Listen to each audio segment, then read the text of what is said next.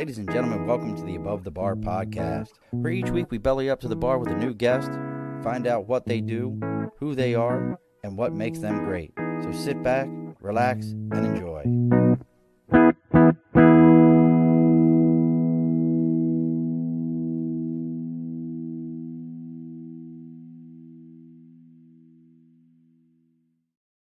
Alrighty, folks, welcome back to the Above the Bar podcast. It's your host, Sean. We have bellied up to the bar on this. If you're in the upstate New York area, it is a chilly spring night. We actually had to cover our plants because it's going to get like to 32 degrees tonight in May. We all know how much I love that weather here in New York.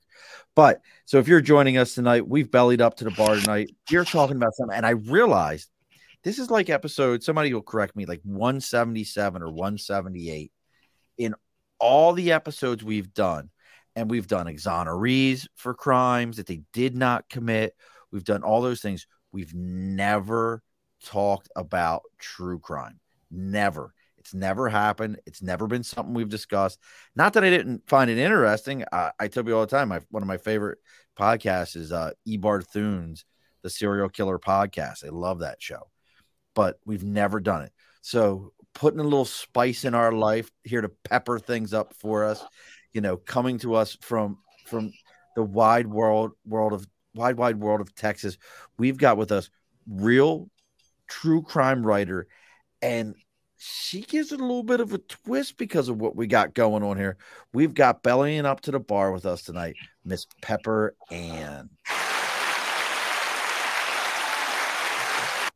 Look at that, you got claps and everything, Pepper. How exciting. Thank you. Thank you for having me, by the way. I'm so excited to be here. Well, I appreciate you coming out.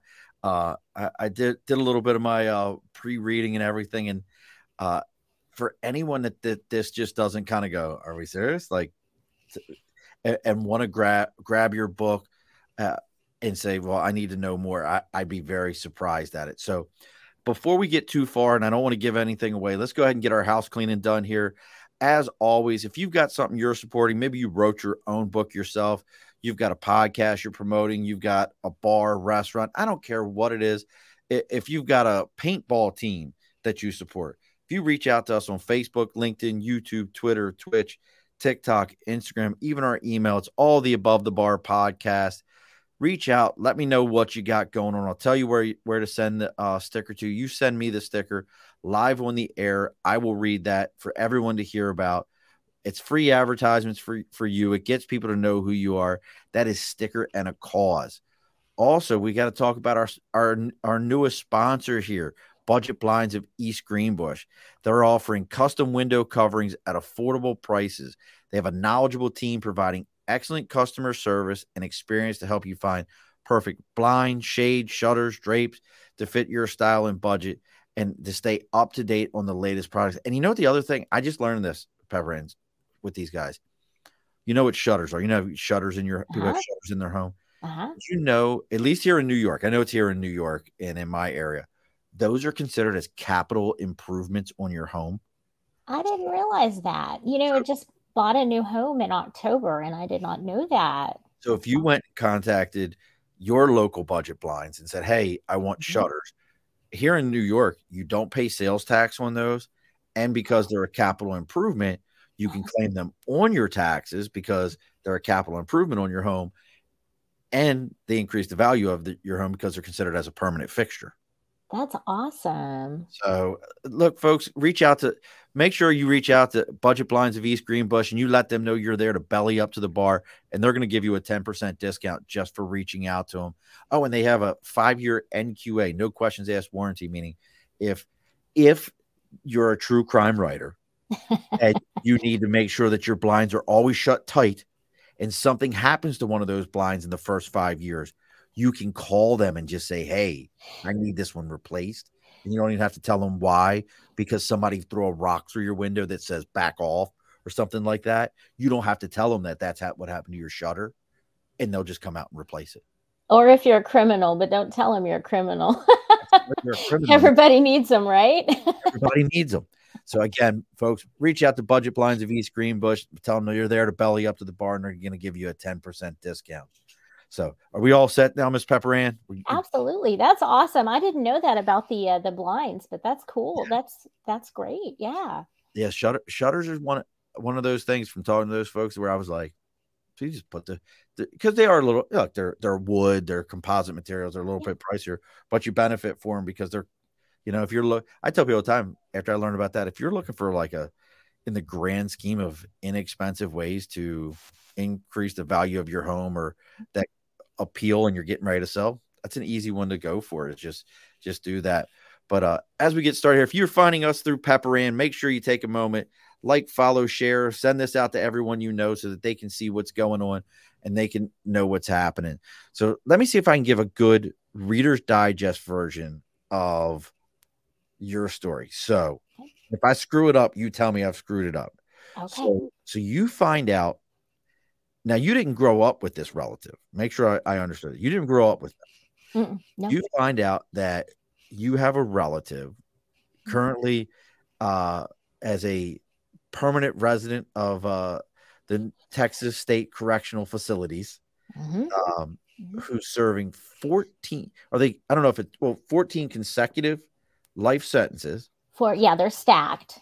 Yes, so they're consecutive. He has to finish 14 consecutive life sentences for kidnapping and obviously felony aggravated assault. And you decide, well, I want to know more. Now, how far can we use his name? Of course. Yes, absolutely. Yes. So Bob, you can't spell it wrong. It's pretty easy to spell. How, did you know Bob at any point in time? Was he ever involved in your life? Anything, or was it more like you're sitting around Thanksgiving and grandma's like, just so you know, Bob's at 13 life sentences now. Like, how does this even come up in family conversation? Okay. Well, actually what happened was, my grandpa passed away in, back in 2000, excuse me, I think it was in 2006. And my mom had told me, she said, we are related to a cattle rustler. That's when all the stuff comes out, right? And yeah. And I thought, well, okay. And I'm thinking this is back, in the early 1900s, but right. No, this is very recent. And actually what started the conversation is because she saw Bob's dad at my grandpa's funeral. And his name is Marvin, and Marvin and my mom are first cousins. And so she said that's my cousin Marvin over there. He's your cousin. He has a son who's in prison. And he would be your third cousin. I guess so. I don't know. You know how people they say, well, they're once removed and second. I don't know how that. I don't know that part. I know if my mom's cousin is her first cousin, they're my second cousin. Their kid would be my mom's second cousin and my third cousin. So Bob and I are third cousins? That's the way I would say it. Bob would be your third cousin. Okay. It was always explained to me. Okay. No, well, we'll go with what you we'll go with what you know, because I don't have a clue. I just know he's a relative. I know he's a cousin. I'd like to remove him, but anyhow, so my mom told me, she said, yeah, he's a cattle rustler and he's in prison. And she made that statement to me several times. And I said, okay, Mom, I got it. Got it. So I learned a little bit more about the story. And I actually went online and I read articles because he was involved in the jail escape in Sherman, Texas with 4 other individuals. And now that's Grayson 5. That's a Grayson County 5. Oh, Grayson County 5. Okay. Grayson County 5. Yeah. And so I went online and I read about it and I thought, well, why is he the only one who's behind bars? All of the Grayson County 5, all of the inmates that broke out of the jail with him were in prison or were incarcerated. But I wanted to know about the cattle rustling. I wanted to know about everything prior to that jail escape because it was a huge story. And once I started digging, then I started uncovering a big crime ring here in the state of Texas. Yeah. And so that's what sparked my interest. And then the story got very interesting from there. Yeah. So a lot of people, I think, love the idea of true crimes, but you and I have talked about this a little bit. This isn't so, you know, glam of like, hey, I listened to such and such podcast or this show, and they were like, or 48 hours where they're like, the first 48 hours are the most important. It's like, it's not like it. You're going through this and kind of like, this was like, shut up, lady. We don't want to talk to you. Get away from me. Well, there were a lot of people who did talk to me. There were a lot of them. Let me tell you, first off, I was able to talk to law enforcement. There were some individuals in law enforcement who didn't want anything to do with me because I'm related to Bob, and I was very upfront with them. Okay. The Texas Rangers, they didn't want anything to do with me, and that's fine. I didn't want anything to do with them either. As it turned out, one of the Rangers was getting a little too friendly with one of the ladies Bob was messing around with. Oh, really? Or that's what she said. That's what she said. So I thought, well, that's okay. Not all of them, but one of them. And I thought, well, something's not right. But a majority of the people did talk to me. Family, friends, people that knew Bob, that grew up with him. The victims were just amazing. I became very close to a lot of them. Bob was involved in a shootout at the very end of the book. I talk about that. He held a married couple hostage in their home for 8 hours while he was involved in a shootout with law enforcement. He ended up releasing that married couple. I became very close to that family. Wow. Very close to him. So the people that didn't want to talk were the ones that I was exposing. Everybody else, it was free reign. Yeah. So, well, you said he's like a legit, old school Texas desperado. That old school cattle rustler, stick up man. He was legit old school. When we think of those movies like 310 to Yuma, or one of those movies where it's like these are old school, Texas gangsters, desperados, like you said. I don't know any other way. I think you put it best in the book. And now throw this out there. Somebody's sitting there going, well, oh, where can I find this? Obviously, Pepper has her own website, Pepper Ann, and it's Ann with an E at the end of it, author.com.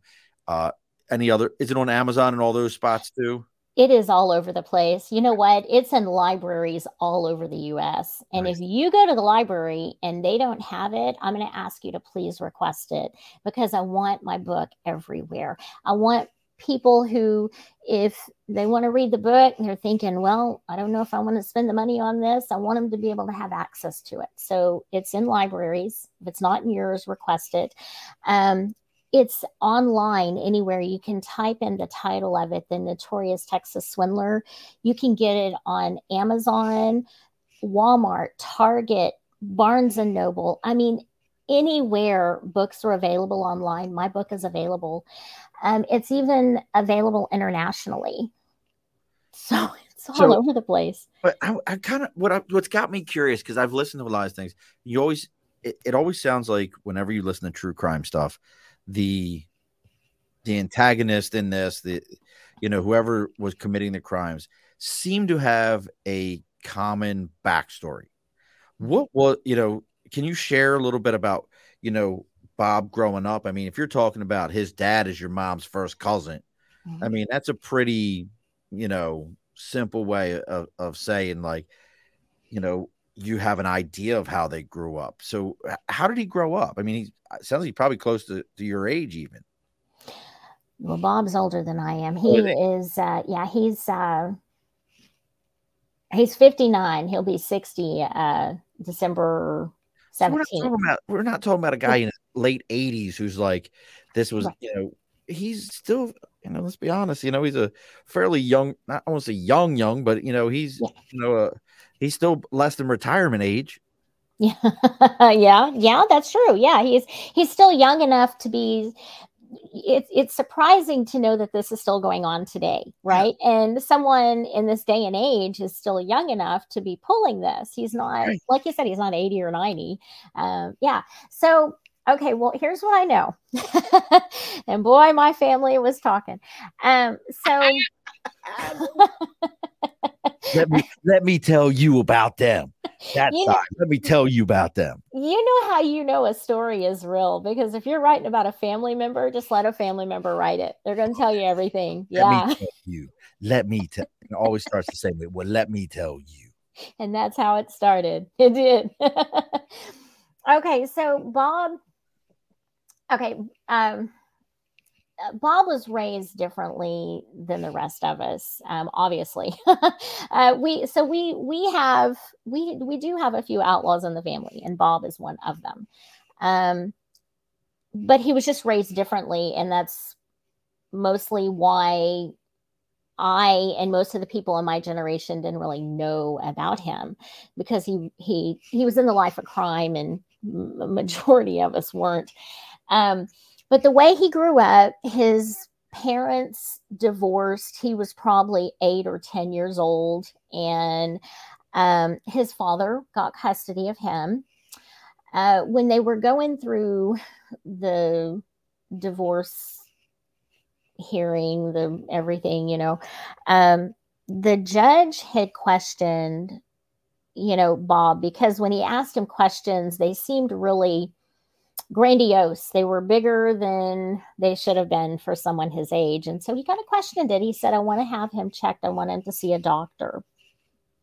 And as it turned out, Bob, the doctor had said that he had believed Bob was a compulsive liar, and that he needed to seek treatment, because if he hadn't, he could have gone down a path of destruction like he has. And neither parent took him, for the treatment.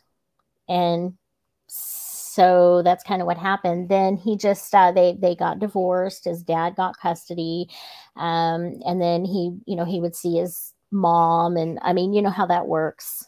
Oh, yeah.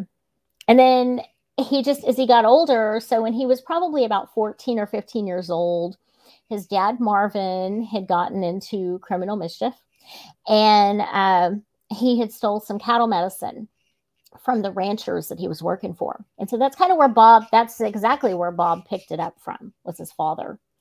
And then he got involved in so many things he shouldn't have. But his rearing, it wasn't good. I mean, obviously he didn't have that support that most kids do, or you think they should. You know what I mean? Right. I mean, now, again, I'm a kid from East Baltimore who, if you told me you stole cattle medicine, I'd be like, what? That doesn't even register in my head. Like, what would somebody steal? And I know we're talking about his dad at this point, but help me out here to understand how someone would steal cattle medicine. So the cattle medicine, it was for the vaccinations and things for the cattle. So when they would get the cattle in at the ranch, they would brand them, and they would they give them the medication, the medicines, and then they put them out, whatever they were doing with them, whatever the rancher wanted to do with them. So the medicines were expensive. So Marvin and several other of the ranch hands were stealing it, and they were reselling it. Oh, okay. Others, where they could buy it at a cheaper price. And then Bob had gotten into that a little bit. Well, Bob's dad, Marvin, was fired and asked to leave the ranch that he was working at, and Bob was allowed to stay on working there. And he did. And then Bob got caught taking some cattle from the ranch, and they asked him to leave. They did press charges against Marvin, but they didn't press charges against Bob. They just told Bob to leave. And then that's when Bob ended up going to Comanche County. And then he got involved with a DPS state trooper. And then that's when the cattle rustling really began. That's when he started getting involved. My good friend Nate says I guess they cover this on Yellowstone about stealing the medicine. I've never watched Yellowstone, Nate, so I don't know anything about it. I've never seen it either. I don't know anything about Yellowstone. I've seen a lot of good memes from it. It's not one I know. So Bob goes to this Cherokee County, gets involved with a trooper, and the rustling starts. But he gets involved in a pretty good good side. Now, is it him and that person that's do the larceny scheme, or like where does that come in? Because I mean, he's involved in all. Look, listen, folks, if you want to look, Pepper Ann's book, listen to me. It's The Notorious Texas Swindler. Bob did some shit that like just doesn't compute. Where you're like, what? Like where? And if I'm jumping too far ahead from the trooper to the larceny, like is the trooper part of the larceny? Like where does that all fit in? Because that to me, I was like Okay, like so $1 million larceny schemes and like no, the $1 million larceny scheme didn't start until Bob got married to the woman who he pulled all that with. Before he did, so he moved to Comanche County, which is in Comanche, Texas. When he moved there, he got tangled up with a DPS state trooper who approached him and said, "Let's rustle some cattle." So they did. DPS. A DPS, Texas State Trooper. What's what's DPS? What's Department of Public Safety. Okay. Texas Department of Public Safety. Yeah. So he got involved in that, and he tried to get out of it, but he couldn't. He was and Bob was probably 19. I mean, he was young. He didn't know. Well, I mean, he knew better, but he was a kid, and he couldn't get out of it. And to be honest with you, I don't know if he had the chance. I don't know if he would have, because he was making so much money, more money than he'd ever seen in his young life. Right. So anyway, so that comes to an end. And the DPS state trooper ended up threatening to have Bob killed if he didn't lie on the stand. And he told him, he said, "If you don't tell the judge I wasn't involved, I'm gonna have you killed." So the individuals who paid the bonds for Bob when he was going through that in the court system are the individuals that he got tangled up with, and he ended up rustling millions of dollars of cattle with. And those are the individuals that I'm exposing. They are the ones involved in the crime ring here in Texas that I'm exposing. And they're still today committing crimes. And that hasn't, you can't just look, Pepper Ann, you can't just gloss over the fact where you're like, I'm exposing them. This isn't just like pulling back the sheets and being like, look what I found, everybody. This isn't, the mystery wagon and Scooby-Doo pulling the mask off and going, look, you've had some folks use, let's say, strong words to let you know how you may want to choose another activity for your day-to-day that would be much more healthier for you. Am I saying as an easy and as soft of a way as I can, or would it just be easier to say people have threatened your physically and your health and your life and your family if you don't just shut your mouth and back off? Which one? I mean, we can go with either one. I think the second one fits it. Yeah. So it took me 12 years to write the story, right? Because I had to rewrite it multiple times. 3 times, because the individuals I exposed hacked into my computer and deleted my work. And in the process, they loosened the lug nuts on mine and other family members' tires. Oh, shit. And so they wanted me to stop, and I didn't. Yeah. I wouldn't. It's family. I mean, the one thing that Bob has always wanted is he's wanted others to know that he's not the only one that should be sitting behind bars. I can see that. And I wanted to put a stop to it. So once I started digging, I realized, hey, the woman that Bob ended up marrying, who got involved in this with him, she pulled him back into it. She was overseeing all the financial aspects of everything, of the cattle rustling. She was overseeing a party ranch that the two of them had. And so they had a party ranch. So what it was is they offered country lifestyle amenities. Come on out and enjoy, the ranch style amenities for the weekend, horseback riding, picnics, everything. And then City Slickers, the movie City Slickers. Yeah, exactly. And then it convinced them to do some do a little bit of everything and then catch them in uncompromising positions, take pictures of them, and then tell them when the weekend was over, here's what I got, pay up or let's talk. So we had that going on. And then she was setting up extramarital affairs for Bob to have. And they were both stealing money from the women that he was screwing. So all that ended. So when it did, so today she's actually overseeing the finances of a worldwide adoption agency. And so when I uncovered that, I said, that's it. That's it. We're going to bring these people down, whatever we have to do. So that's why I wrote the book. I wanted people to see he's not the only one. You know, right. He should have been stopped, and he was, but he's not the only one. Right. And he's not sitting there saying, I'm innocent. I was framed, none of those things. No. And look, if you're out here watching this with Pepper Ann and I, and you have questions about this, and you're sitting there going, this doesn't make any sense, or what about this? What about that? Please, send us a question. I love my Nate. Nate always has the best question. This is going to be one of our left turns that we may have talked about. Okay. Nate needs to know, you're in Texas, beans and chili, yes or no? Yeah, my family puts beans in chili. I don't know. Some people do, some people don't. We do, but you don't have to. Beans and chili also, Nate. But yeah, if you're out here and you're watching Pepper Ann right now and you have questions, even if you think you know the story already, you've read the books, let us know. Or you've got, look, if you're one of these people that was in that story, ask your question. Pepper Ann's here right now. I'm here right now. Ask your question. I'll ask it for you.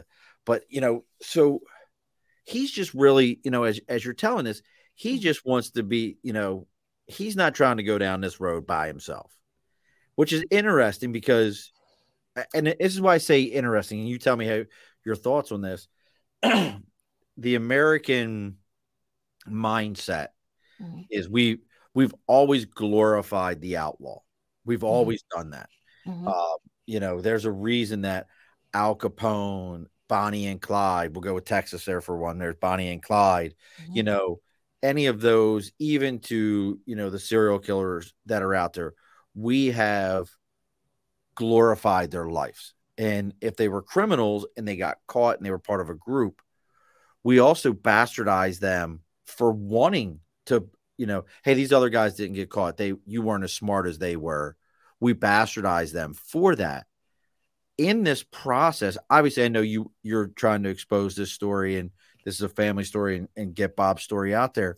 But going through this and growing up in that American culture, what are some of your feelings on the duality of that? Where, culture says, hey, snitches get stitches, but hey, this is a man who other people committed these crimes also. They should be part of this also.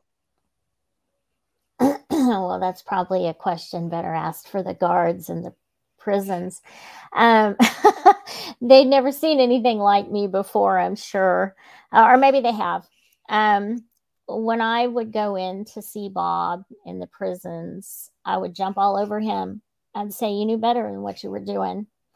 Coming from a family member, I'm thinking, why didn't somebody say something? Why didn't somebody stop him? I don't know that they could have. So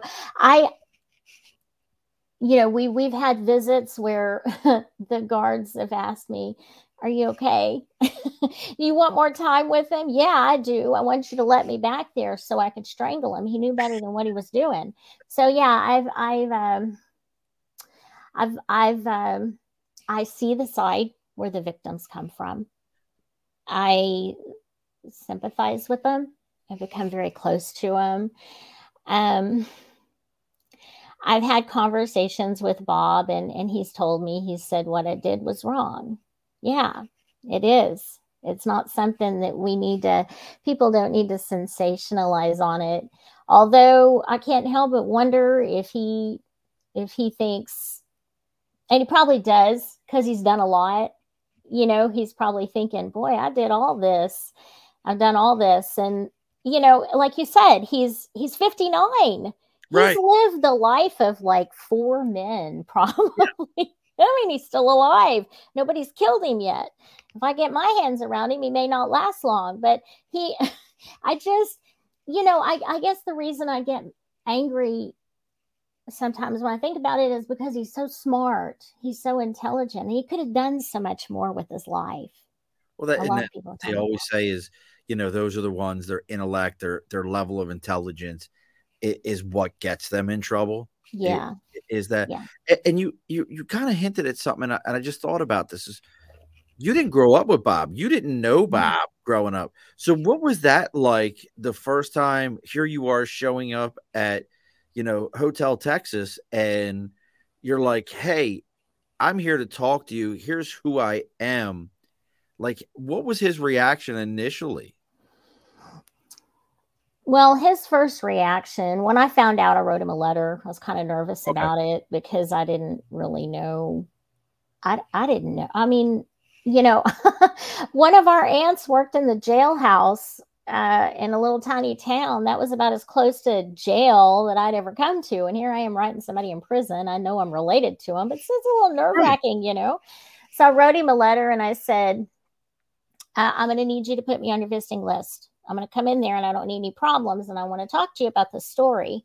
So you go ahead and add me. And he did. He did. He was, yeah, our family is pretty blunt. Um, he was happy to hear that he'd had more family because he didn't know about any of us. And so when he heard that I wanted, yeah, when he heard that I wanted to tell the story, he was kind of relieved because somebody was finally going to tell the truth. They were going to tell what really happened. Um, and you know, I think when he got that letter, he felt relief because the individuals that I've exposed, they've continued to taunt him. They still send him letters. They still threaten him. They Still to still this screw with day. him. Yeah, yeah, But yeah. it's And I interesting. put some of that stuff in the index of the book. I said we're gonna do this, and he was all for it. He still is, Well, yeah, at this point for him, you're Yeah, serving 14 consecutive life sentences. yeah, Honestly, like everything in your life goes on the Who Gives a Shit channel, and yeah. you've got nothing to lose at that point. I'll explain this here in a moment. This will make way more sense. Does Bob need a haunted doll? This is going to make sense to you because Lisa Marie just popped up and she has 60 haunted dolls. She has her own podcast. And she says she would be happy to share one if he needs one while he's there to keep him company. I don't know if he needs one. I I don't can't answer that for him. I don't know. I'm sorry. that would be, I don't think anybody there. Lisa, keep all your haunted dolls. No one needs those. You can Can keep. we send one to his ex-wife? Can we haunt There we her? go. We could look. We'll send. Uh, I have more. Oh, she said she has more now. Uh, Okay. we can. There you go. Reach out to Pepper Ann at pepperanauthor.com. You reach out to her, Lisa Marie, and you and Art can have a conversation about maybe where one could be relocated to. I'll get them out to all the people that need them. Rehome. Yeah. Rehoming. We'll call it rehoming. It's I'll a rehome those dolls. rehoming Yeah. program. And thank you. Thank you for asking. Oh, look, there you go. I'll let you read that. I'll let you go ahead and read that one. Thank you. That's awesome. That's what we want. We've got to stop this woman. She's wicked. She's not the only one, though. But yeah, thank you. Now, our friends at My Art Kit, which is an amazing product, folks. I tell people about this all the time. If you have a family member, like you're trying to save memories, and people are like, oh, well, I got them on Google or something like that. Listen, if you put it on Google and you don't touch it for a couple years, Google deletes it. It's a data holding system. If you reach out to the folks at My Arc It, they have a program where you can save memories. You can set up information to be sent up. So, like, does Bob have any kids? He does. So, He does. Yeah, he has one who has kind of separated himself from for everything, right? obvious reasons. Yeah, which is understandable. Yeah. So this is something that, like, if Bob wanted to send a message and have it opened at a certain time, the My Arc It, you can put it in there, record a message, and then have it sent to them with a will not open until this point date to it. So it's they never delete. All the information is held forever on a server that this is for that person. So that's a good one. Mhm. Sending evil things. Lisa can help. Look at this. You're all look. These folks, look, my peoples is getting involved now. Thank you, Lisa. Thank you so much. Lisa says she's I ready. know I shouldn't be coming out here asking for this, but listen, you read that book and you'll see exactly what I'm talking about. It's mind-boggling to me because Yeah. I mean, and really, if you think about it, a guy with 14 consecutive life sentences, what are you going to do? Shave his head and put him in a room in a box forever? There's nothing that you can do at that point. Freedom is something he will never see, and the Texas legal system has never been one that's known as a forgiving system that looks at things and says, hey, maybe this is a little too much. It's everything. But, you also talk about, I'm very curious. He said he held a husband and wife for 8 straight hours during a gunfight, with the police, imagining that was the last hurrah before going to jail for this time. And I love you, Lisa. Lisa just said she shared it out to everybody. Thank you, Lisa. And the thing about it is like, you've become friends with some of these folks. How do you even approach somebody and say, hey, I want to talk to you about your story. By the way, that's my cousin. Like, how does that conversation even begin? Well, Or do you even tell them? Like, how long do you wait to tell them? I told him right away. I told everybody. I wanted to be very upfront with everyone because, look, this is big and there were a lot of people affected. And I don't want to go into any situation without people knowing who I am and what I'm doing, because that's the least I can do. You know what I mean? And if they don't want anything to do with me, I understand. I back away. But I didn't have that. People were awesome with me. So Bob, so there were 2 of them, Bob and one of the other fugitives that was with him that broke out of the Grayson County Jail in Sherman. Both of them were holding Vincent and Irma hostage. And Vincent and Irma were the couple. I don't talk about them very often publicly because it's very emotional for me. But Irma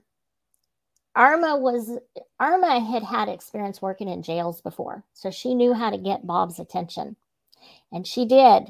And as far as I'm concerned, law enforcement were the heroes, but she was the real one. She was the heroine of the story because she was inside. She knew how to talk to Bob, and she said, "We need to end this. We need to bring this to an end." And because she was in there, able to talk to Bob, Bob got on the phone and talked to the Rangers and everyone and said, we want to end this. We want to stop. Now, his compadre that was in there was taunting and threatening Vincent and Irma. And he had threatened Vincent many times. And there were, and it says in the book where he'd wanted to kill Vincent. But he didn't. Now, with names of Vincent and Irma, they weren't younger folks with a name like Vincent and Irma. I can't imagine they were spry in their 20s and 30s, They were the most adorable couple, and I will not share Irma's age at the time, fair but enough. I will say this.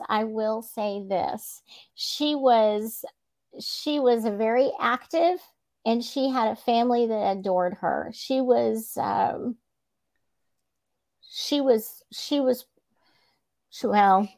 her 60s. That's all I'm going to say. That's all I'm going to say. But all right, fair enough. But I mean, with those names, Vincent and Irma, I mean, you're not like, well, those are pretty modern names. That's not Steve and Joanne. It's where you kind of go, it could be anywhere. Yeah. Vincent and Irma have a time frame for those names. Yes, they do. They do. But they were just amazing with me. So when I reached out to them, I called them on the phone and I said, hey, this is who I am. Can I set up a time to do a phone interview? And I got Irma, and she said, yes, we can do this. And so we did. And then Vincent came on the phone and we did this. And then it became where I would go see them. Well, Irma ended up passing, so I wasn't able to actually meet her in person, but I became very close to Vincent and all their kids. And I probably shouldn't share this, but I'm going to. They probably would get a kick out of it. They're so much like my family. They're so much like mine and Bob's family. And so I felt so comfortable around them. It's awesome. But the first time, no, second, second or third time I went back to see him, everybody was around, all the kids, grandkids, everybody. And I thought I got to break the ice. I need to let him know where I stand. And I told him, I said, nobody in our family would have been mad if y'all would have shot and killed Bob Harold or Gant for coming in like they did. Yeah. And they knew. They knew they could talk to me. Right. They knew that I obviously wasn't on Bob's side for what he did, and they got it. They knew they were talking to a sane person. Maybe that's the best way to say it. But Bob actually, he and Irma communicated. They, up until she passed, they wrote letters to one another. Wow. And even Vincent, and yeah. So Bob, but I told him, I said, you do not assume they want to hear from you. You write them and you ask them if it's okay for you to write them. And I said, don't just assume, because I said, I'm welcome in their home. You're not, but I am. You just went on in. I didn't do that. So and then they mentored Bob in a way. It really, it sounds odd to say it that way, but you've almost mentored him in the sense of, I don't have another way of putting it, but how to be an adult. He didn't have that rearing, and I get so mad at him, and I think that's why the board-guards. And I agree with Nate. This so has a movie vibe to it. Mm-hmm. Just hearing, because so much of this is, as I'm listening to you, you're like, this is real. Like this is, you talk cattle rustling. If you live on the East Coast, we have plenty of cattle, but we have more pig farms than anything on the East Coast, I think. But I mean, just to hear stuff like that and to hear shootouts and, just all this stuff. As you're, now this book took 12 years, and I don't want to take away from this book in any way, shape, or form, but I'll let you correct me if I'm wrong. And again, folks, you can check out pepperannauthor.com. Also, if you just go on to any of your social media and you just do @Pepper Ann, and that's Ann with an E at the end, she'll pop up. You'll see an avatar photo of Pepper Ann. You can see what she's got going on. The book, The Notorious Texas Swindler. But correct me if I'm wrong. That's not where you've stopped at. Like that story, you've started looking into other true crime stories. Do I have that correct? You do, yeah. So I've had a few of them kind of come, to my attention, and a few of them I thought I was going to do, and then I decided not to. But there's one that's local that I'm doing. It's it was based back in the 50s, and it's safe. I won't have anybody coming after me. And so that's the next one I think I'm going to work on. And any hints about that one? What's the basis of that? Any hints? Well, it was about a college student who was murdered in Texas. Yeah. And it's like I said, it's a local story, and it was exciting. And now, so here's the thing. It's been solved, obviously. But what I want to do when I write, I want to tell a side of the story no one's heard, or I want to bring out points that no one's heard. So I thought this would be great to write about, and the people locally, they might be able to, they might learn a little bit of the history about the town, about the city, because it actually, I'm not too far from a local college, and it brought, the individual's mother brought a lot of money into the college because she was a teacher. And so it's kind of interesting. It's got, it's a local history. Well, so the true crime thing, like I said, I think it fascinates a lot of people. Mm-hmm. I do think, and I would love to know the why behind this. There's probably somebody out there. And Roger, Roger asked this question just as I was asking it. Any follow-up books? I always wonder, like, and I'm curious of the process that if you can share anything about a process. If somebody's like, hey, I know a true crime story, I want to write about it, but I don't know how to get into it. I'm curious about that, but I'm also curious, do you have a theory about why women find true crime way more interesting, I believe, than men? As a man, like, I don't watch the ID channel. I have no interest in it. If you don't know what the ID channel is, folks, that's the one that has all the true crime stories on it. I'm not watching those things. I really have no interest in it. And I think it's kind of a guy thing to be like, yeah, that's kind of cool. The serial killer guy's cool, or the mobster's kind of cool. But the story of the boyfriend who was, married to 5 women, and secretly poisoning them all, we have no interest in that. What do you think? Do you know the stories I'm talking about? Like, I do. That end up on a life as my wife. My wife, I'll tell you funny. I love my wife. The Lifetime channel. Uh-huh. Uh-huh. And they had one called LFM or LM. Yes. And when we were dating, and she goes, well, I'm going to watch, she's like, you don't watch LFM? I'm like, no, I don't know what that is. She goes, Lifetime for Men. I'm like, what? You mean the Lifetime movie channel? And she goes, what? And my wife used to always say that that's what it was. So we laugh all the time now. She just refers to it as Lifetime for Men. But what do you think the infatuation comparably is? I know it's funny. You'll pickle me here in a little bit, but I will say this: she's trying to convince you. It's a good channel. Women love it. She's trying to convince you to watch it. She's thinking you'll watch it and you'll like it. Hey, that's great. And you'll love. It's like saying you'll love the Spike, when Spike was a channel. It was all men shows, and the man show that ended with women in bikinis jumping on trampolines. Look, Pepper Ann, you're gonna love it. It's a great show. It's quite funny.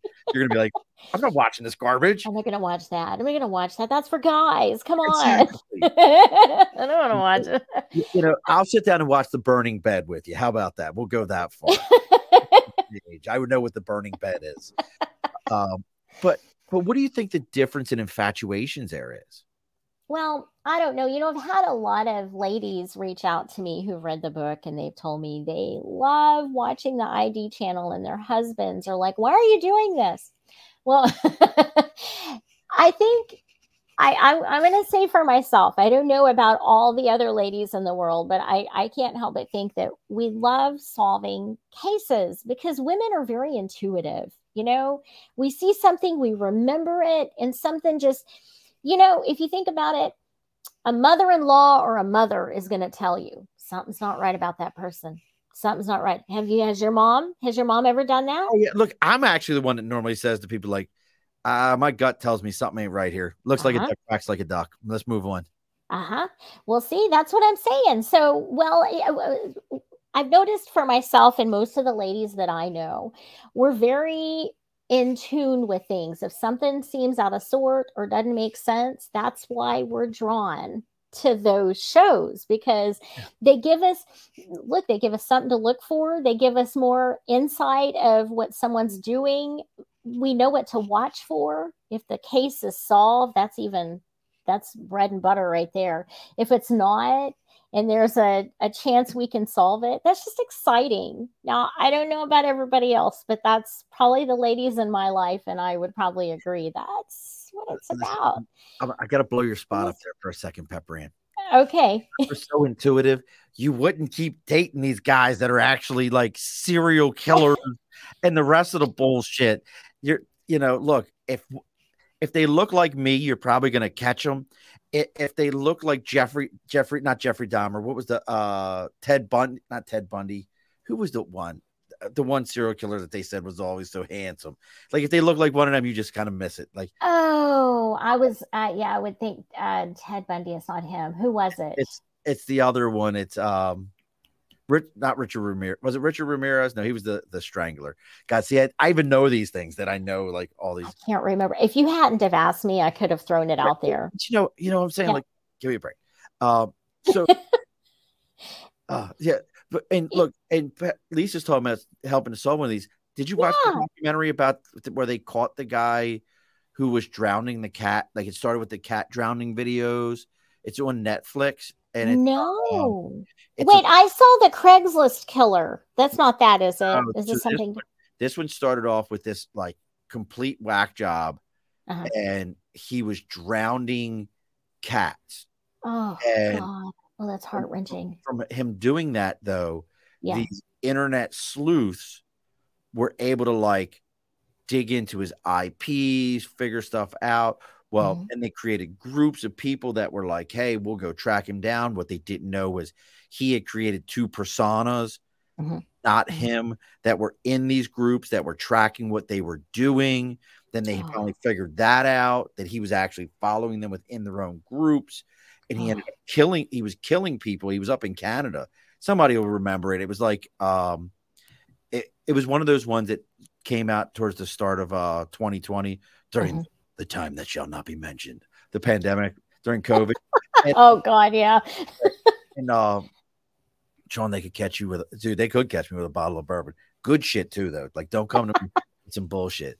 But like it was how they did it, and that was just like you're saying. Like people were infatuated, and the police were even like, "You guys need to stop. You're not police. You can mess up the evidence, and this dude's gonna kill one of you." Like they ended up finding that like one of them was like the dude found out where they were at and followed them, Mhm. like leaving. Oh, excuse me, was leaving notes and stuff. So what? But if somebody was interested in Mhm. this, and you have a very personal connection to the first story, um, and being connected to Bob and everything that went on there, and, you know, and being connected with the fact that, you know, you were related in this way. But what would you say to somebody, you know, if they were like, "Hey, I want to do this," or maybe they just have a book in general. I'm always fascinated by writing process. Mhm. Um, Mhm. you know, what would you say to somebody that said, "Hey, I need a process. I need a way of doing this." Well, the first thing I would suggest doing, if do your research, learn as much about it as you can. Talk to individuals, see if there's any newspaper clippings, whatever you have to do. Um, you know, when I first started this, I reached out to the FBI for the FOIA records. That's the open records, right? Well, it can take them anywhere from 6 months to a year, maybe up to 2 years, depending on um, how far back the case goes, how backlogged they are. So if you are seriously wanting to get some records about a case and you're wanting to get all sides of it, I would contact them first and see if there's anything that they have available that you can get. Because while you're waiting for that to come, you can do other things. Um, as far as the writing process for me, what I did was I started writing, I started interviewing people, I talked to individuals, I went to courthouses. I had to dig through records, I had to reach out, make phone calls, um, and see if I could get all kinds of information. I became friends with individuals in law enforcement, my local police department. Something else I did when I was writing, I asked if I could observe the 911 call center because I wanted to see how they operated. You know, I wanted to understand their process.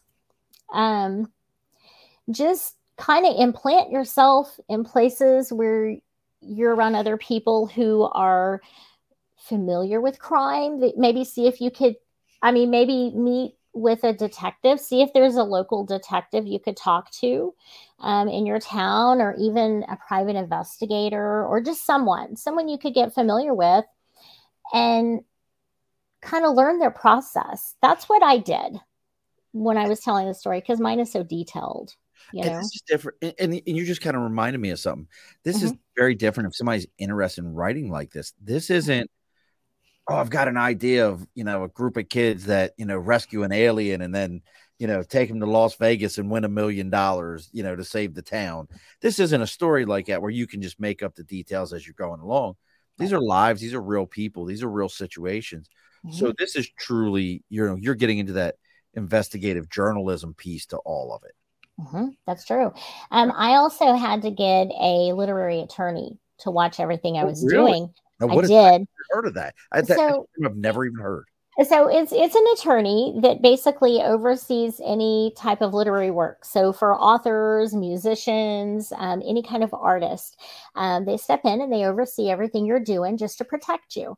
What I did, because I was writing people's names in the book, I'm telling the story of real people. I wanted to make sure I was protected. So I had to have a form that it was a legal form that my attorney drew up for me. So before I would go into an interview, I would have the individual sign it, giving me permission that everything they're telling me I can use in the book. So you have to protect yourself. Make sure, I know it's kind of costly, but it's worth reaching out depending on the story you're writing. Make sure that what you're writing, you have the rights to the story. You can get the rights. See, I have the rights to the story about Bob. I'm also his power of attorney. Everything I wrote is public information, but there is some stuff in the book that is not public information, and I could write about it because I have the rights to the story. Have you been reached out to by any studio? I want to know, studios, anybody like that reached out to you and said, "Hey, we're interested in this story"? Not yet. When I first started this story, I'd had a few individuals, and I was writing. I was still working on it at the time. I had a few individuals reach out to me and say, "Would you be interested in this?" And I said, "No." I wanted to tell the story. It was so important for me to get the book out there first. I didn't want somebody to just take it, buy it, and let it sit somewhere. Right, So, die on a vine somewhere that never happened. yeah. Excuse me for 1 second. Okay, sure. I've got to get a. My cat is like, he must be hungry because he never bothers me unless he is, and he's standing. Do you hear the stuff falling in the back? Yes, yes. That's because I had an extra set of headphones sitting there, and the asshole just went like, "That's That's what you get. this is what I get." But so again, folks, make sure you're going on to pepperanauthor.com. And remember, Ann has an E at the end of it. The book is the Notorious Texas Swindler. Check out Bob's story. And again, if you just want to find out more about Pepper Ann, it's at Pepper Ann on your social media. She's active on Instagram, Facebook, Twitter. Check out what she's got going on, what's happening for her. There's more to this story. We're just scratching the surface of what's in that book. We really, we didn't even get too much into the whole larceny piece. That's a whole nother thing that happened. You heard that, right? Like, Yes. He's literally on top of the bar right now, just knocking things over. Like, you're not paying attention to me at this moment. I'll go ahead and knock your stuff around. So please make sure you're checking out what Pepper Ann's got going on, seeing these stories, reaching out if you have any further questions. As always, we're here at the Above the Bar podcast every Wednesday, 8 p.m. Eastern Standard Time. If you're finding us through Pepper Ann, this may sound very cliche, but I say it every week. Take a moment, like us on whatever social media that you're listening to this on, and you're watching us live and following us. Then take a moment and go on to Spotify, go on to Apple, give us a 5-star rating, give us a nice comment. That's how people find Pepper Ann's story. That's how people find the Notorious Texas Swindler. That's how they locate these things, because that's the way the algorithms work. The more stars, the more likes, the more follows, the more comments, that pushes the algorithm. And if you are anywhere involved in any kind of marketing, you know that Google has just changed their platform and got rid of Google advertising 3, and now it's gone to 4, and it's a totally different platform. So your comments and everything matter in these pieces. Also for next week, Nate and Pepper Ann will be you'll be happy. I hope you'll be happy, Pepper Ann. I actually meant to say Lisa Marie. Brandon Crody, who was supposed to be on a few weeks ago, we're back to talking about ghosts next week. Maybe they, some ghosts there, Pepper Ann. Okay. Maybe I can write a story about it. You can write a story about it. We're back to talking about hauntings in Maryland and paranormal investigations next week. So make sure you join us 8 p.m. Eastern Standard Time, Facebook, LinkedIn, YouTube, Twitter, Twitch. This is going to, I'm telling you, I knew you'd be happy, Lisa. This is what's going on. Now, don't log off after we're done here, Pepperan, because we got to talk for a moment. But as the rules on the show go, it's very simple. At the end of every show, the guest always gets the final word. So what's the final word for us tonight? Well, the final word, I just want to say, if you are looking for something exciting to read, this is the book. It's about a man who escaped jail twice and rustled millions of dollars worth of cattle, was involved in a shootout. And I've never seen Yellowstone. I've heard there are a lot of people love it. I've never seen it, but this has got to be better than Yellowstone. This is real life. Well, alrighty, folks, be sure to push your stool in. This has been an Earplug Podcast presentation, found on earplugpodcast.com, iTunes, SoundCloud, and wherever your favorite podcasts are found.